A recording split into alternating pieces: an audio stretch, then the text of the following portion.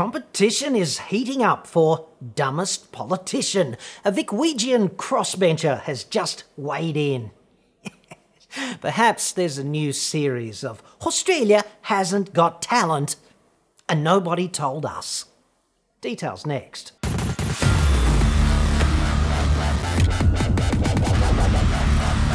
I'm John Cadogan from AutoExpert.com.au, and I get new cars cheap for buyers here in Australia. Website for that, obviously. Or you can just click the card that's up there now. Dude. Meet Rod Barton, taxi driver, grandpappy, and founder of the Vickwhegian Transport Matters Party, a man who works tirelessly, according to him. So, Big Barto here was one of 5 crossbenchers to support the new Vickwhegian tax on electric cars.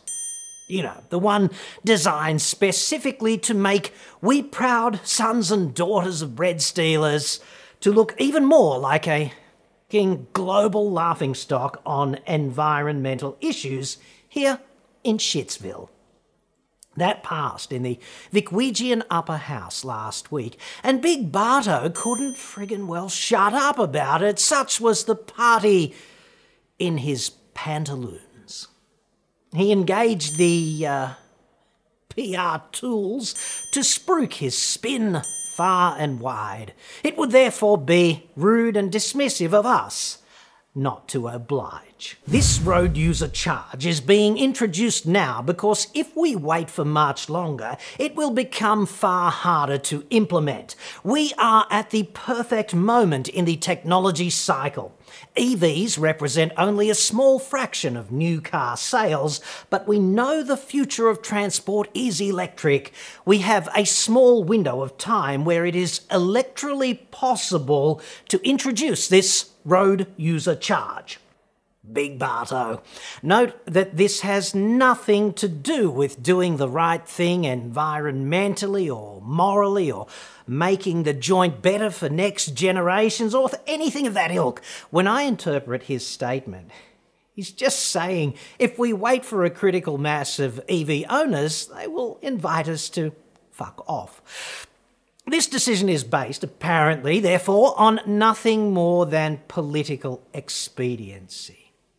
This kind of conduct, so apparently divorced from the common good, makes me sick in a rare moment of candour. Jesus. Like, we know these people don't want it, okay? That's what politicians are saying. We know they don't want it, and that's why we're doing it now, before they have much more of a voice.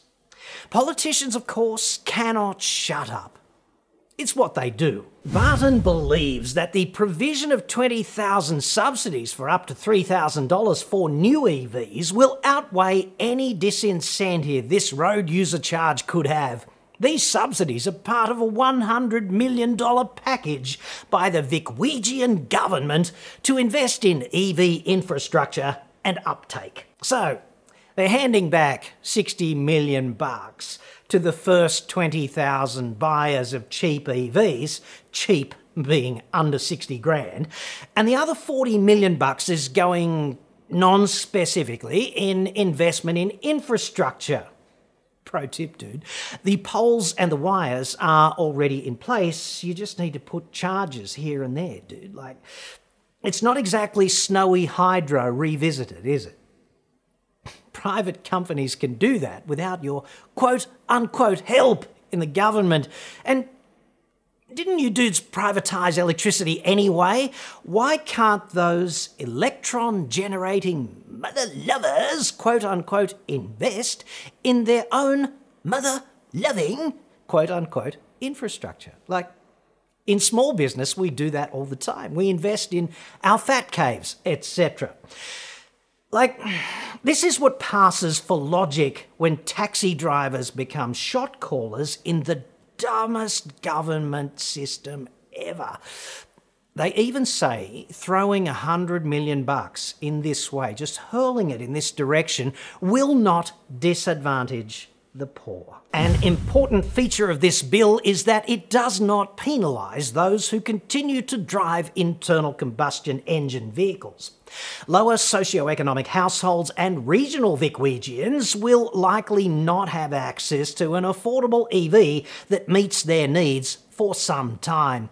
Without this road user charge, those who cannot afford an EV will foot a growing infrastructure bill for those who can. So let me get this straight, okay? When you take 100 million smackers out of the consolidated revenue and you hand $60 million worth of that straight back to people who are already wealthy enough to buy a new car for $60,000 or up to $60,000, and then you give the balance, like $40 million, to big business to quote-unquote invest in their own businesses.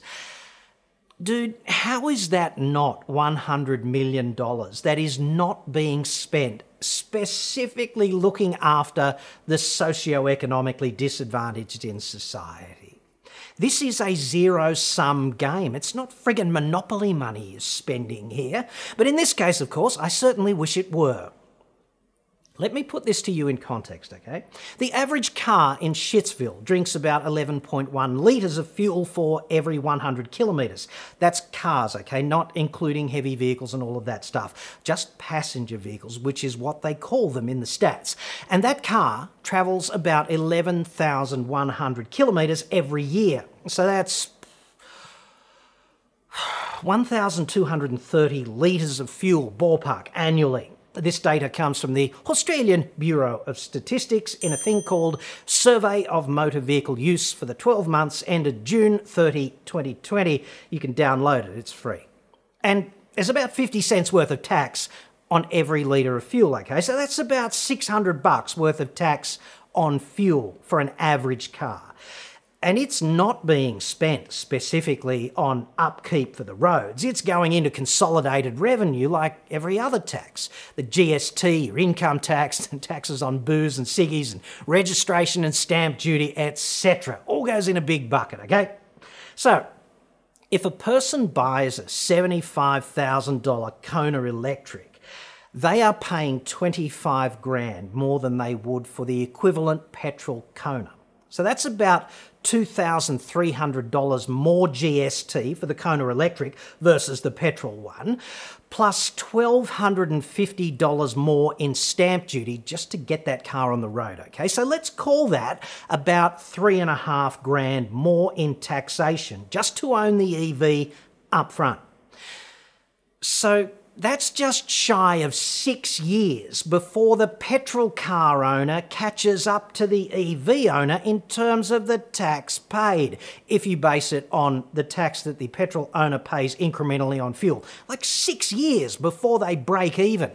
Nobody in power seems to be doing these calculations. It certainly seems to be above Big Barto here and that other genius, Rob Stokes, in New South Wales. I'll put a link to the report on him just up there because, as I see it, he wants us all to go back to the 12th century because cars are bad. They enslave us. More in the link. Instead, there seems to be just this indefensible spin campaign, a war of sorts being waged now, whipping up the default elephant in the room, the moron in the public, with the notion that these people driving EVs are getting away with using the roads for free, which is just such emphatic spin doctorial bullshit. But you have to have an actual attention span to realise this, of course. You have to crunch the numbers and you have to have basic analytic ability. But if you could do that, you'd probably engage the public together with leading scientists and engineers and other technical experts about exactly how to engineer the best future for Australians in this and so many other respects. I mean, it's not the same thing when you just consult big business and make a call based on what some fucking lobby group tells you to do. Instead, the electorate, and that would be you and me, we get this. What Rod believes. Rod is a great believer of public transport and says this is the key to dealing with Melbourne's ever-increasing traffic congestion. Second prize, of course, meet Rod twice. Yes. I do hate it when the education system leaves anyone behind. I surely do. This, in my view, is yet another sad indictment of the people we elect to make big decisions for the future. First up, there is no believer of.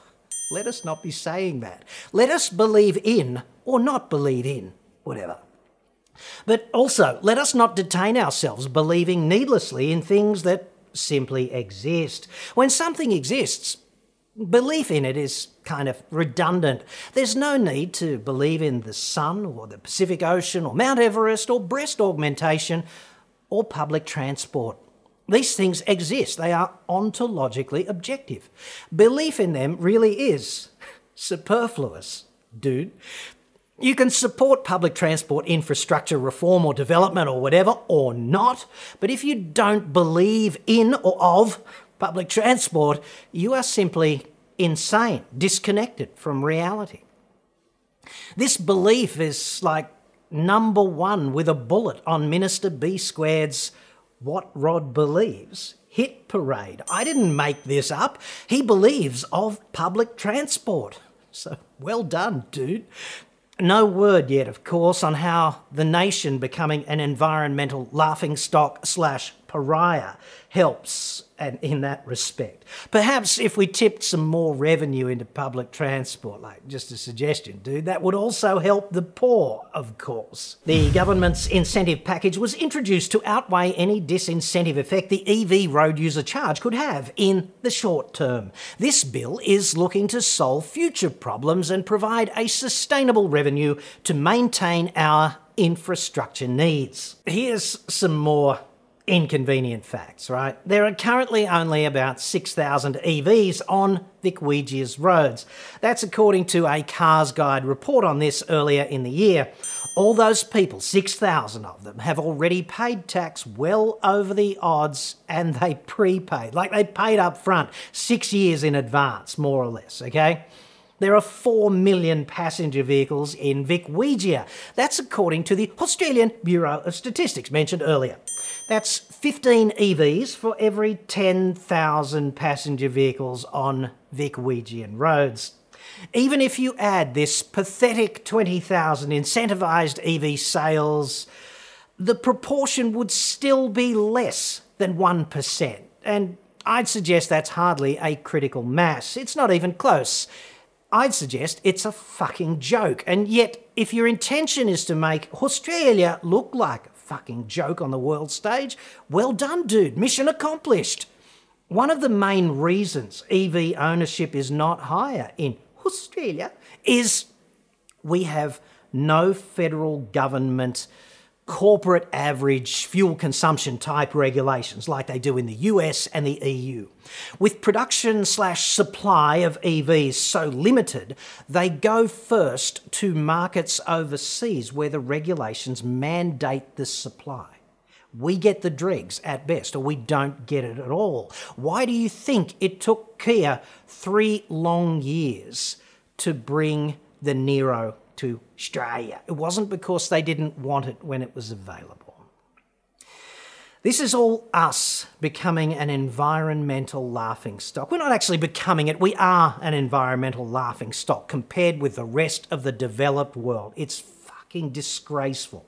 Finally, I would truly love someone in government to sit down and explain to me in words not exceeding 3 syllables how the roads are different to things like health, to the police, the court system, to basic education, defence of the nation, border security, biosecurity, pandemic preparedness, and all of the other responsibilities we entrust elected officials to get done for us in the public interest. Imagine if user pays was adopted by the cops.